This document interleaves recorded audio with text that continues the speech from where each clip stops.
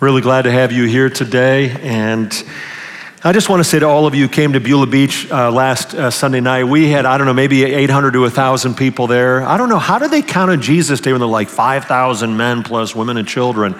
Was the disciples going after they passed out the bread, like, counting everybody? But we had 63 people get baptized. It was just a fantastic night and so good. Lots of stories of life change and transformation and just going, God, you are so good and forgiving and capable, and God, we honor you. In fact, we'd like to hear more stories. We thought it'd be cool to just sort of, as part of our worship as a church family, to say, what if we just, had some stories that we could highlight in a variety of ways? And so you're going to see on the screen here a couple of ways to be in touch. That you can go to the QR code on your armrest, tap Share My Story, and do that. You can go to gracecma.org, My Story, or send that email. But we'd love to hear what's an evidence in your life of God at work. Like maybe there's a relationship you're like, I thought it was like done with, and God has brought forgiveness and healing. Maybe it's overcoming addiction, how you came to know Jesus, you experienced healing or strength in the midst of like a trial, God's provision for you in some way. Or how you found joy in serving and meaning, just like, wow, I've started doing this and I love, making this happen. Or maybe you're part of a small group or a class. We'd love to hear your story. It can just be like a paragraph or two. And if we get your permission, maybe we'll share it in an upcoming message or a video or whatever it may be, so that we can just say together that God is good all the time, and all the time. We got to try it one more time. All the time, God is good, and God is good all the time, and all the time. There you go. All right, great. All right, well, let's dig into our topic for today, learning from failure. We've all heard history teachers say that those who don't learn from history are what? Destined to repeat it, right? And so it's good for us to look back and to learn from failure, not only our own, but the failure of others. And we do ourselves a huge disservice if we just sort of blow through the warning signs, we don't pay attention. Last month, Mary and I met our kids at a national park. We had a blast together hiking and just hanging out, making meals together, playing games. And it was a wonderful week, but there was this one experience that was sobering for us, and it was we were on this 2-lane road, and it's like one of these like 60 miles an hour, and there's just, one lane each way. And we see this marker on the side of the road, this cross, like the one you see there on the screen.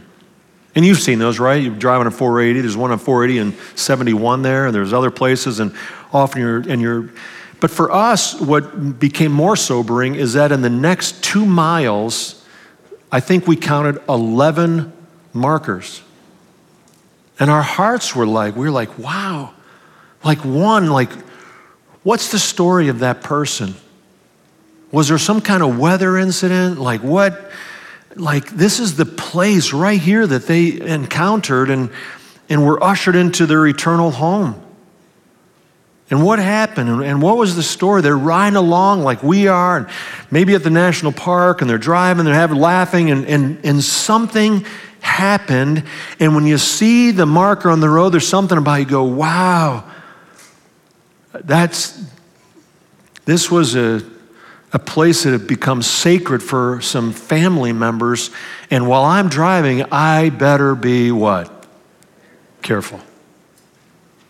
Right? You learn that it serves as a warning, these markers that go by. And it's what Paul does in the book of 1 Corinthians, where he says, not trying to be a downer, but this is what love does, that you love shows concern and warns people and goes, hey, I love you enough to tell you, I want you to be careful. And so in this book, Paul has various markers along the way. He goes, hey, I want you to be careful. And let me just, the letter that he writes here is full of them. We're going to zero in on one today, but in 1 Corinthians 3, he says, hey, I want you to build Christian community carefully, or else your work might be wasted in the end. Just after that, he warns us, don't hurt God's church, whether through gossip or division or whatever, because if you do, you're going to pay a price. In chapter 5, he goes, if there's like really obvious sin happening around you, you better deal with it or it's going to spread like an infection. In chapter 6, he warns us to leave behind sexual sin and greed and stealing. He goes, if you want to inherit God's kingdom.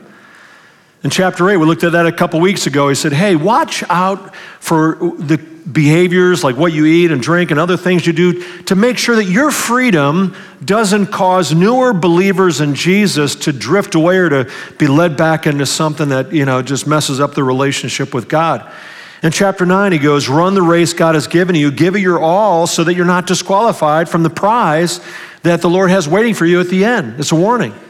And in chapter 11, we're going to see next week, he's talking about communion, how you take the bread and the cup, and he goes, I want to make sure that you honor Jesus and other people as you take the Lord's Supper, the elements of the bread and the cup. He says, because if you really just do it thoughtlessly, he says, you can be disciplined, in fact, with even sickness and death. Paul doesn't hold back, does he? But by far the longest and most dramatic warning that he gives us in this letter is the one we're going to look at today, and it's chapter 10. So if you have your Bible, can you turn me to chapter 10? And if you don't have a paper Bible with you, the Bible app is a great app, and you can check that out, over 1,800 languages in the Bible there. And message notes as well, you can get online, graceme.org, or those of you here, you maybe got those on the table on the way in. Just want to say hi to all of our friends at other campuses. You guys at Lorraine Correctional, very grateful for you, and others of you engaging. Talked to someone yesterday watching from Toronto, and others. We love you and look forward to seeing you in person. Here's the aim of our scripture passage today. Paul holds up memorials, these markers, and it's as if he wants us to pause and to go, you know what? I want you to watch out because this devastated someone, and I want better for you. I want you to be careful. Victory is possible. I'm so grateful that God is patient with me, with all of us. And I want to say, as we're talking through this, you might go, I have made such a mess of my life. I was talking to a guy in the lobby, he goes, if I told you my story, you wouldn't want to talk to me right now. And I go, no, that's what the gospel is that no matter what your story is, that Jesus brings healing and restoration. Where are you going to go from today? And that's what Paul would tell us. So let's start with the theme verse here in this chapter. It's one you've maybe heard of, but we're going to look at the context of it, but it's verse 13. And I'd like for us to say this together aloud, okay? So you'll see it here on the screen, 1 Corinthians chapter 10, and let's read that together. Ready? If you think you are standing strong, be careful not to fall. The temptations in your life are no different from what others experience. And God is faithful. He will not allow the temptation to be more than you can stand. When you are tempted, he will show you a way out so that you can endure. Here's what Paul's saying about all of us who believe. He's going, you think you're standing firm? He's going, you all are extraordinarily privileged, and at the same time, you all have the capacity for devastating failure. And so Paul, twice in this chapter, he says, these things I'm going to tell you were written down, like Old Testament followers of God, were written down as warnings for us. They're warnings. So what do we learn from that? Well, Paul, for starts, illustrates how every follower of God today, like if you're a follower of Jesus, today you're incredibly privileged. Just like the people in Paul's day, the people who lived, back in the time that Paul's going to talk about here, we're all extraordinarily privileged. Let me read the first 4 verses and listen to what Paul says. It might seem a little bit confusing, but listen for the 3-letter word that he repeats 4 times. Here's what he says. I do not want you to be ignorant of the fact, brothers and sisters, that our ancestors were all under the cloud and that they all passed through the sea. They were all baptized into Moses in the cloud and in the sea. They all ate the same spiritual food and drank the same spiritual drink, for they drank from the spiritual rock that accompanied them, and that rock was Christ. You might go, I don't have a clue what he's talking about. Hang in there for just 1 second. What Paul's saying is this. He's going, friends, from the very beginning, anybody who's followed God, you, them, today, us, you're like really privileged. You're blessed that you've received so many benefits. He goes, it's not just for some believers. What's the 3-letter word he used 4 times? All. He goes, it's all of us. Like it's you today. And what Paul does for us is he connects you and me with believers back in the time of Moses, and he makes these historical connections, which might seem a little bit opaque. So let's just highlight the connection he's making. Verse 1, he talks about the cloud. They were all under the cloud. What does he mean by that? Remember how back in the time of in the Exodus, the people of Israel, they're probably 2 million strong. They come through the Red Sea out of enslavement. They come into the wilderness where they're going to wander about for 40 years. And how do they know when to pick up their tent stakes and move to the next campsite? It's whenever what was overhead? The cloud. And the cloud would move. They'd go, hey, folks, it's time to go. Pull up your stakes. We're moving today. And at night, it was a pillar of what? A fire. And he goes, that cloud was always there. And the presence of the cloud was the presence of whom? Of God. He's like, God was always with them, and he's always with you, like you're never alone. Every moment of today, when you leave here today and you're driving your car, even if you're driving away alone, or those of you engaged online, you head out to whatever, you go out to the metro parks, or you're heading out with friends or wherever, and you just go, I'm never alone. There's not one situation this week where I'm going to be by myself, because I know that he's always with me. Just as the cloud was always with them, you have the presence of God if you put your trust in Jesus, not only with you, but in you. Then he says, verse 1, they all passed through the sea. And in that way, it says, verse 2, they were all baptized into Moses. For us, you could say, we're closely related to Jesus through baptism. Like we're in Christ. It says that they were baptized into Moses, which means that Moses was their mediator between them and God, right? So Moses was like their one, he'd go up the mountain, you bring down the 10 Commandments. In the same way, for you and for me today, between us and our Father God, we have our mediator, and his name is Jesus, right? And so when you and I are baptized, we're baptized into Jesus. And just as the people in that day were baptized like in the Red Sea, they came through the Red Sea as a symbol. It was out of enslavement. You and I, when we're baptized, it's a symbol that we've been set free from our past, from oppression of the enemy, from our enslavement to sin, and we are now able to walk in freedom and in victory because of Jesus. He goes, not only is God always with you, but you have a relationship with Christ that's sealed by baptism. By the way, it's a great time to give a plug here. Our next baptism service is November 19th, and we will not be doing it in Lake Erie that day. We'll do it here. And at Lorraine Correctional, we're having a baptism soon for you guys, and we would love to celebrate with you as you take that step. You check our website or call the church office. So we have these privileges. Jesus is always with us. He's rescued us, set us free from the grip of the enemy. And then Paul mentions another privilege, number 3. Verse 3 says, they all drank the same spiritual food and drank the same spiritual drink. What does he mean? He's talking about the manna. Remember that they're out in the wilderness, and they're not able to like plant crops or anything. And so God sends manna from the sky, and they go around picking up, manna. And then at least for part of the time, they got their water out of a what? Out of a rock. It was real water and real bread, but it came from heaven, so there was like a supernatural element. And he says, just as they had the supernatural food, he goes, you as well. And he's going to talk in the end of this chapter. He's saying, you have spiritual food and spirit. What is he talking about? He's saying you have the word of God, which is like spiritual bread, and you have communion, the Lord's Supper. Almost every Bible scholar that I read on this passage made the connection between communion and what these people experienced in the Old Testament, and really in each one of these, baptism, it's really saying if you've put your trust in Jesus, he's with you, you've been set free, you're forgiven, you've got the spiritual food that you get to, like just the ongoing strength from God that you can have. I want to ask you a question. Is that true for you? Like, have you personally put your trust in Jesus?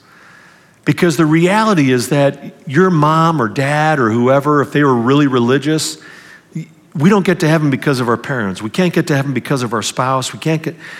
we get to heaven, or we have a relationship with God by saying, Jesus, I'm like a mess in your eyes. Like I have sin and failure in my life, but you came and you died in my place. And Jesus, I put my trust in you. Would you come into my life, take your rightful place of leadership, forgive me, make me part of your family. God, I want to belong to you. I trust you. What I can never do for myself, you've done for me. And that is to make me a child of the Heavenly Father. God, thank you. Have you taken that step? And if you have, do you realize how privileged you are to be one of his family, to say whatever happens in this life? I walk with people through tragedy all the time. This was one of those weeks where I just go, wow, I emotionally, I feel this weight. And I came back to the other day, just in Romans chapter 8, verse 18, when Paul says this comment, he goes, and this is not in my notes, I'm going off the rails for team, sorry, but he says, the suffering that you have today cannot compare with the glory that you will have one day.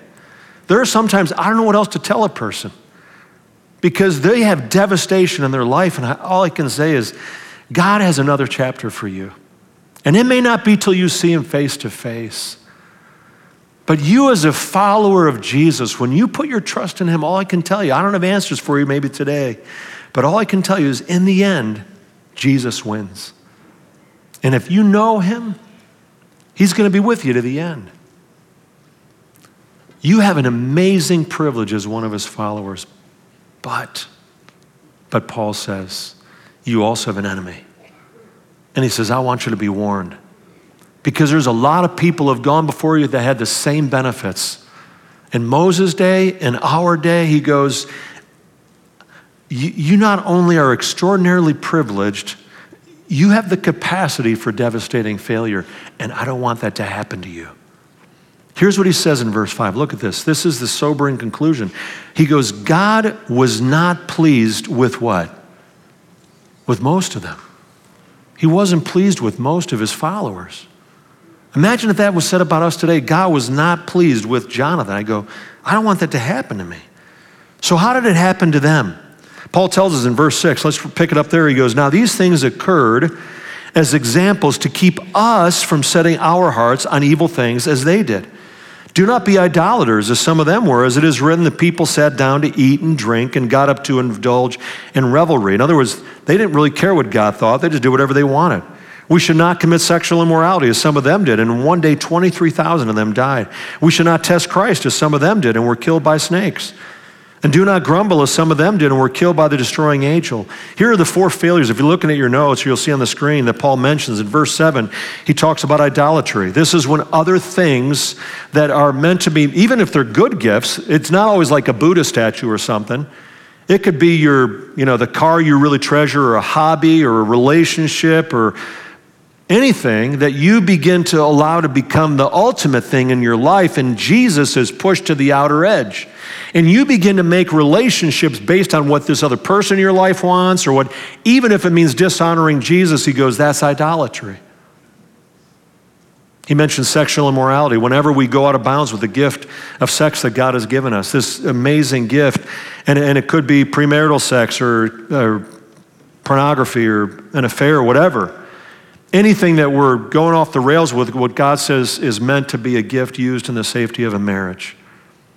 The next one doesn't seem like that serious of a sin, but it must be to God, because he talks about testing the Lord.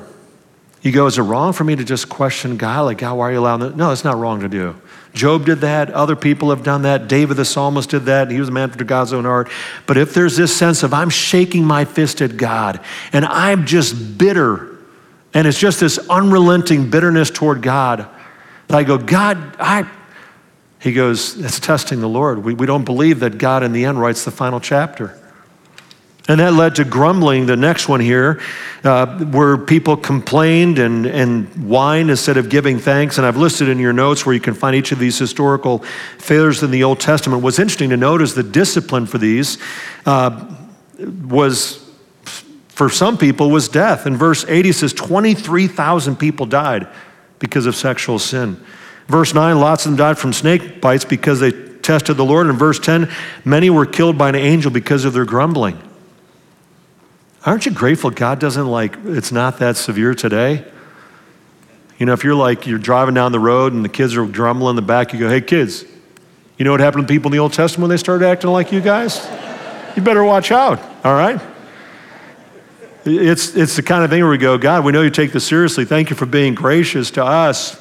But Paul's going, you know what happens? These kind of things, these are warnings that derail your relationship with God.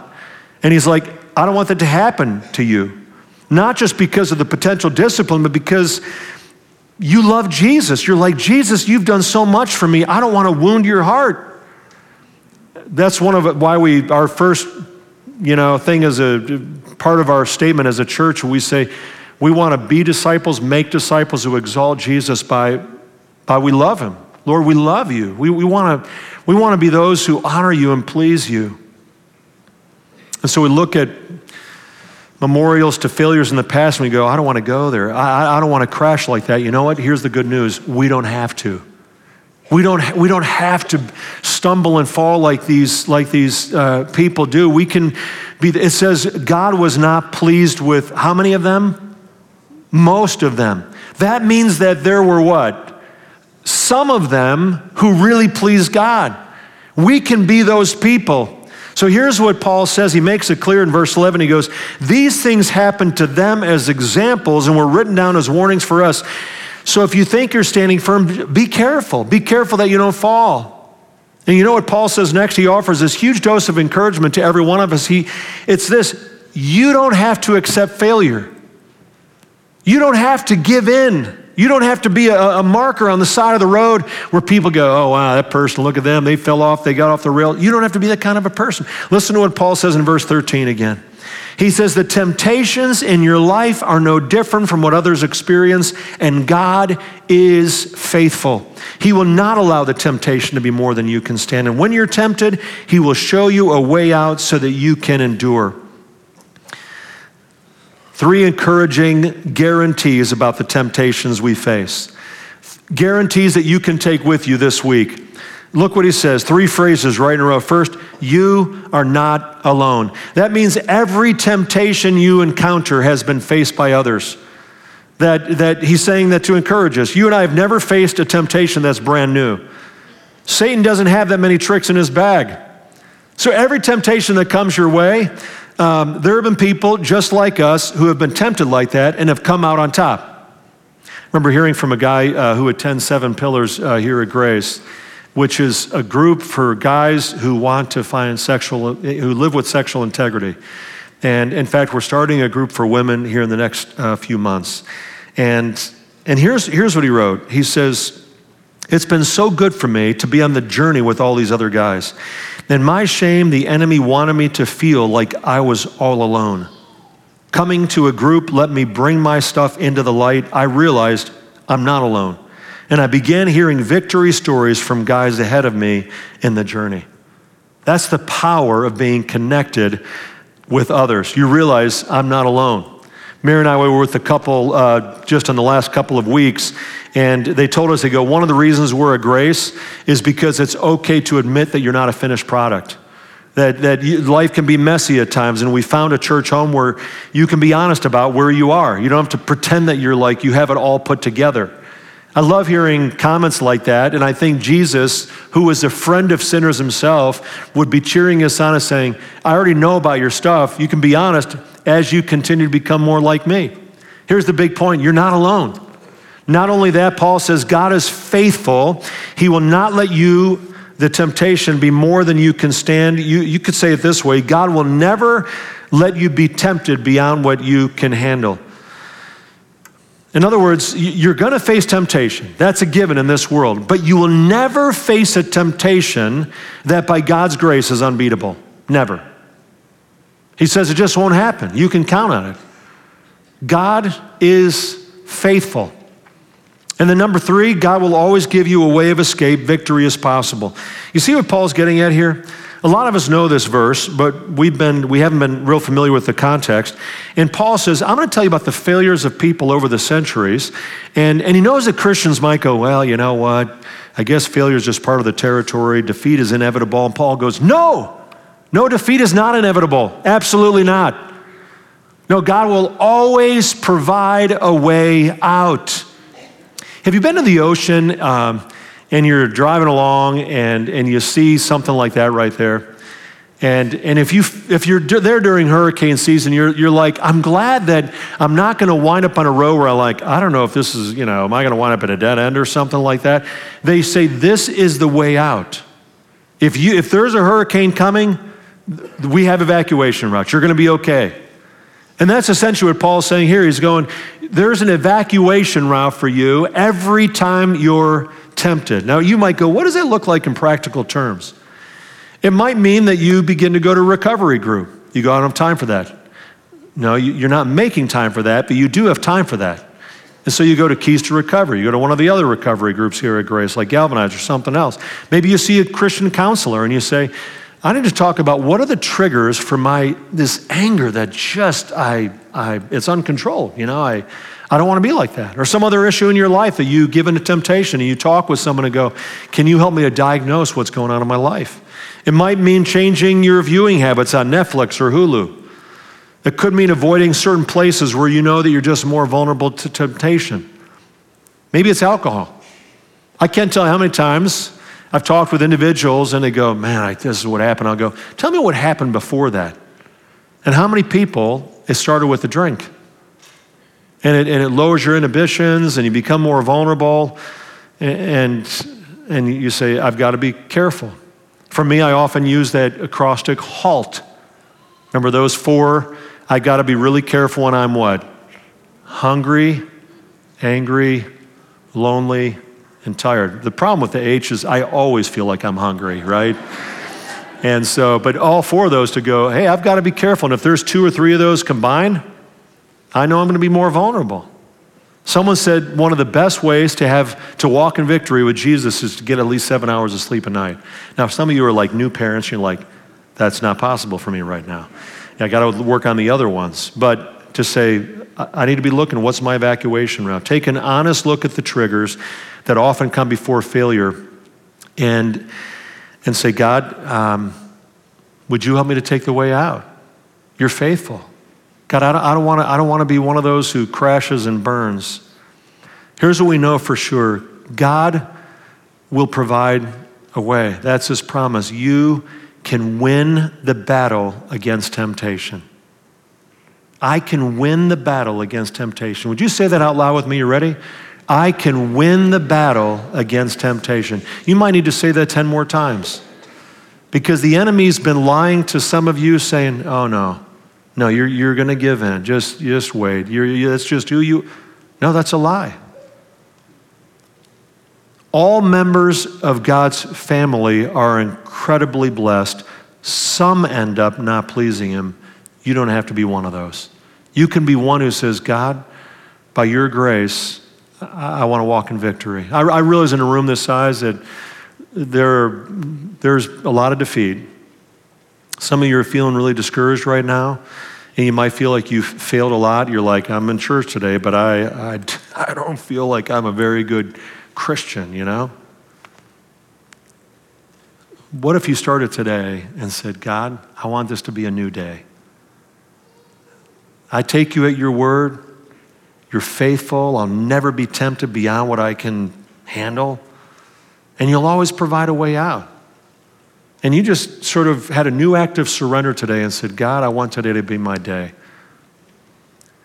He loves to take people who think they're hopelessly lost, and he loves to rescue them. People who feel like they're spiritually dead, and he makes them vibrantly alive. And so the choice is yours. Will you walk with him and trust him for victory? And then there's some of you who today you're like, man, I'm doing awesome, things are going great. Can I just a little warning that Paul says, so if you think you're standing firm, he's especially talking to us. Like I might feel like things are going well. He goes, be careful. You're driving down the road of life and you're going, this is amazing, we're doing great. I haven't had an accident in 23 years. And he goes, you're still vulnerable. Be careful. Stay close to Jesus.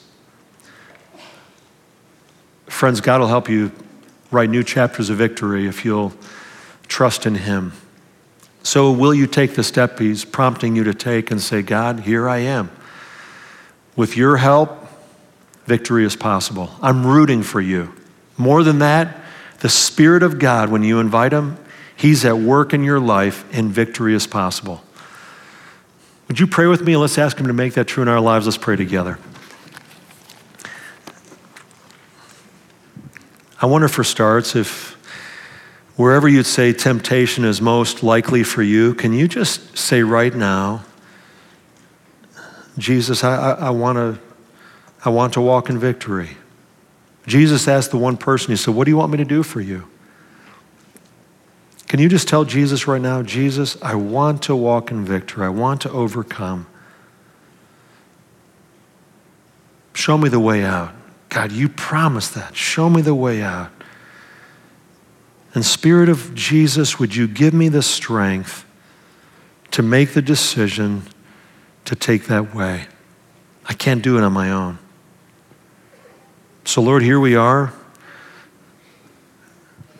Because we love you, we want to obey you. We want to honor you. We don't want to wind up as some memorial on the side of the road, the spiritual disaster. So keep us close. Lord, we offer ourselves to you. We want to be all yours, all in, fully devoted to you. So Lord, thank you for receiving us. Thank you for giving us another shot. Strengthen us, we pray, today and all the days ahead, we pray. And everyone said, amen. Amen. Amen. Hey, would you stand with me? Let's declare we want our testimony to be one of victory in Jesus.